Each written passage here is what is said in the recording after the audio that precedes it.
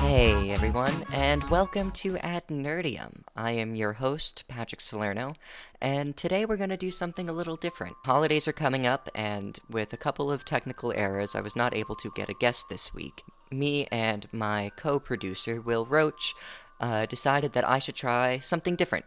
And we had talked about this idea of doing a solo episode, a deep dive, if you will, taking one topic that maybe myself or Will or another guest speaker knows a lot about and just dives into it. So we thought there would be a great opportunity to test that today. And to kick that off, I'm going to be talking about one of my theses.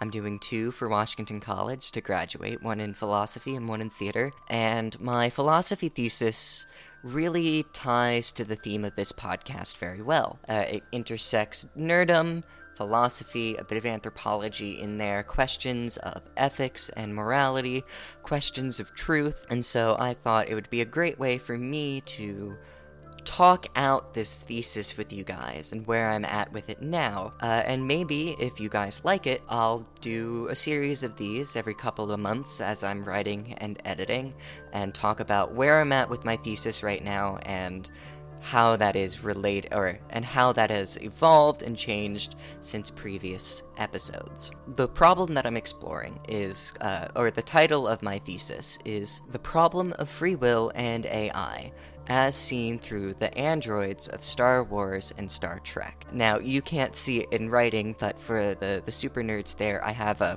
parentheses around the "an" in androids, so it will work for both Star Wars and Star Trek. I have always been fascinated by the questions of free will, and the stories that we've seen of AI, and how intrinsically human that they've seemed. I first started academically studying free will, actually, when I studied abroad in Ireland. I had a course entitled Free Will and Human Nature, and that was a very great introduction to the problem, and it even included a seminar at the end that involved AI, because AI really throws a wrench into everything that goes on in the problem of free will. So far in my thesis, I've got a rough outline, the introduction, and the overview of free will and AI. So the problem of free will has been around for thousands of years. It's not new to philosophy. It's seen in philosophy of mind, in axiology, ethics, morality, that question of ownership over actions. I would say right now I'm defining freedom of the will most broadly as, or I should say, a freedom of the will existing when we are not restrained in making choices, and the choices we make do in fact stem from within ourselves. Now, the intricacies of this argument happen in that there are multiple different ways of defining restraint, and philosophers and theorists have disagreed on what actually counts as a restraint, and what restraints don't interact with freedom of the will, and maybe just interact with surface freedom, and definitions in regards to what it means to stem from within ourselves, and how much actual spontaneity needs to happen within a choice for it to really be considered free. So let's start with restrictions, or restraints. Let's say that you come to an intersection while you're driving somewhere. Now, there are a very limited number of possibilities before you, but most observers, most theorists would say, well, the choices presented to you, left, right, and straight, are valid choices. So while there is technically restraint, you wouldn't say that it impacts your ability to choose, or for the ability of that choice to stem from within yourself. Let's say that there's a crossing guard in your path, and they're directing you to go left. Or let's say that your friend in the car with you just decides to grab the wheel and turn it right. In those situations, there are restraints. There is a physical restraint on your ability to choose. And in that situation, you would be said not to have the freedom to do so. Now, a restraint doesn't have to be that absolute as a friend just hightailing it to the right for you. An example that I can think of right now is waking up late. That might restrain or restrict what you're able to do, or how much you're able to do before leaving for school or work, without limiting any one given choice. For some, however, the presence of restraint is not enough, and they look solely to the origin of the decision. Was the choice, or the intent if there was restraint, yours? On a surface level, choices can be influenced and manipulated without our knowing. My brother introduced me to this great book called Nudge, and in that book written by Richard Thaler and Cass Sunstein, they define a term called choice architect. And these choice architects are responsible for the context, in organizing the context around the choices one makes. The example that they give is a school cafeteria. And in this school cafeteria, a choice architect decides, hey, well, where does the milk go?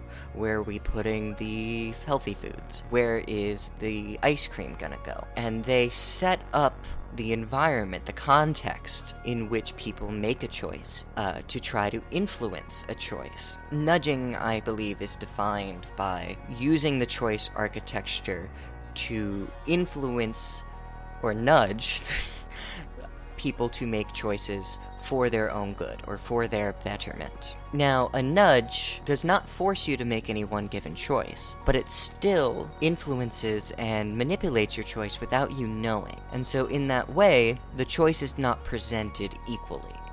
And thus, your ability to really say the choice stemmed from you is in question. However, for some that, again, for some that doesn't go far enough, though. In those situations, I like to turn to the Frankfurt cases. Dr. Harry Frankfurt, a philosopher, a contemporary philosopher, uses a particular hypothetical to talk about alternate possibilities. Basically, if you have the ability to choose otherwise, or the alternate possibility is there, then you can said to have some sense of freedom, or free will. The example he gives is there's a hypothetical in which a doctor inputs a device into the brain of one of his patients. This patient and the doctor both have the same goal. They both want the same person dead. Now, this device remains dormant until the moment of action. If the patient hesitates and at the moment of murder decides not to kill the man, the doctor will press the button and flip a switch in the patient's head, thus making him want to kill the man again, and he kills the man. The question asked with this piece is, if the patient goes through with the action all the way, without any hesitation, can he have said to have had freedom in making that choice? He had no other opportunity, but he was not aware. Again, similarly to the choice architect and the nudge, the ability to make another choice was influenced. This case, it was influenced absolutely. But the choice, quote-unquote, was still the patient's. Would the patient have had free will if the doctor pressed the button? Or, regardless of the choice, was the man's freedom limited or not? Now, the root of the choice question goes beyond any outside influence or control. The question of free will intersects with biology and the philosophy of the mind in asking, are the choices we make fundamentally ours? Or are they caused by some physical brain state and chemical reaction? There are some that argue that if our actions are causal, in that they are a series of chemical responses, doubt is placed on whether choice is actually possible. Basically saying that if your choices can be linked to pure chemical reactions, and thus, in a certain way, predicted, if someone had accurate knowledge of the preceding conditions, or how the neurons would fire and the chemicals would react, they could accurately predict every choice that you would make. And in that way, your choices are not some spontaneous act of will, but just chemicals. Purely predictable chemicals. And this is where ethics and moral responsibility come into play, in the idea that in most theories of ethics, your choice has to be your own. And that in order to have some sort of sense of morality, there is an ought, a correct choice in a given situation that one should make in order to live a moral life. Virtue ethics from Aristotle, for example, is a golden mean between the lack or deficiency of a quality. Courage, for example, is at the excess of the vice brashness, and at its lacking or deficiency is cowardice. And in any given situation, a moral person, a virtuous person, makes the choice that is most in line with the virtue, and farthest away from its opposites, the vices. Another example would be utilitarianism. They argue for a maxine of happiness, choosing the option that would lead to the most increase in a happiness or a pleasure, depending on the theory. To be moral, in these instances, is to choose to do the right thing. And since choice is the operative word here, free will comes into play. Now, the biggest question in free will is the contrast between compatibilist theories and incompatibilist theories. Essentially wondering if there is a way to predetermine actions, whether that is because of, let's say, an omnipotent being controlling what you do, or because of physical brain states. The most prominent example given is sort of a prime knower, that if you could create maybe some supercomputer that could accurately predict, based off of all the preceding actions in the universe, all the proceeding actions in the universe, i.e., every action can be predetermined by preceding actions, can we still have free will? The compatibilists, i.e. compatibility, would say yes, that there is a compatibility between a predetermined world and free will. The incompatibilists differ and argue in a few different ways. You have your hard determinists, which claim that a predetermined world exists, and as a result of that, freedom cannot. The opposite view, the libertarian viewpoint, rejects the idea of determinism, i.e. the things are predetermined, entirely, and that man, or thinking beings, are intrinsically free. Now that's the primer of free will, and I know that was a lot. Now, in terms of AI, the biggest question, and I get into the history of AI with Alan Turing, Charles Babbage, Ada Lovelace, and how their work and their theories set up the ideas of how we look at computers, how we look at thinking machines, quote unquote, where we are now with the technology and where it is going. Ultimately, I believe that a sufficiently advanced AI will one day come into place, and that AI is going to be equally valid to us in moral standing. And this is where I would say science fiction can really help us understand what this problem is going to look like when we reach sufficient enough AI that are capable of, at least at the very minimum, mimicking human reason and human thought, and at the very most, genuinely having spontaneous, or if no spontaneous thought exists, the equal kind of thought and reaction that we have. And I go so far as to say that it doesn't matter if it is equal in the same way. That I think when you look at the stories that we love, sci-fi, and even some fantasy stories, I think a central lesson to them, and one that anyone who is going to look at this problem and study this problem should have in mind, is that it is never right to assume that because something is different, or operates differently, or thinks differently, they are not worthy of our love, of our acceptance. And, it might sound a little cheesy, but now for me, the source of that idea, that it doesn't have to be the same as us, comes with some of the theories that different thinkers in AI have posited. I mentioned Alan Turing because his idea of at what point can we say there is a quote-unquote thinking machine is at a point of mimicry, when a human observer would not be able to tell the difference between answers given to it by the machine and answers given to it by another human being. And I think that's a good place to start, but I also think there's a danger in requiring sameness to grant something autonomy. And I didn't really get into it this time with the science fiction, nor did I really touch much about AI so far, and maybe both of those deserve their own episodes coming up if this is something you guys are interested in hearing more about. But in those situations, and in my mind, they serve as the most accurate and realistic case studies that we're going to get about AI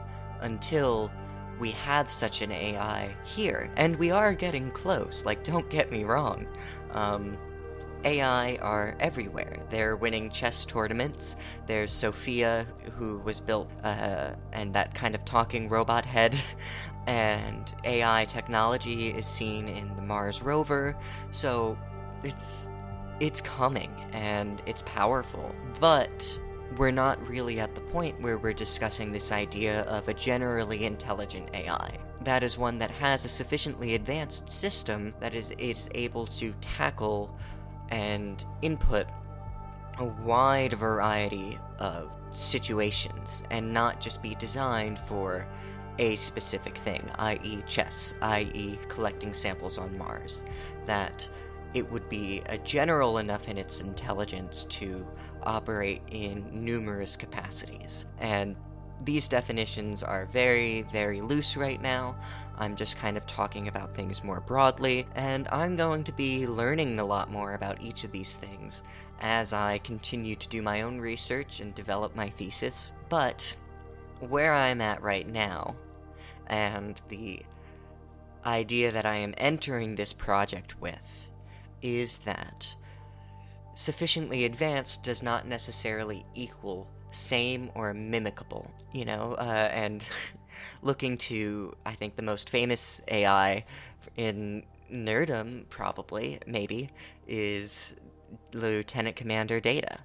And he most likely would not pass the Turing test, that idea of sameness, because we would be able to recognize his quickness in responding to tough questions. For example, if you were to ask him a very difficult math problem, he could solve it in nanoseconds or milliseconds, depending on the issue. And that would basically suss him out as an imposter, so to speak. But there's so much value in what we see and what is presented through us in these stories of Lieutenant Commander Data that I would argue, and I would say that I am going to argue, and of course pulling from other more legit philosophical theories and, scientific theories of AI, that a matching doesn't necessarily mean that they're not capable of having a generally intelligent enough system to them,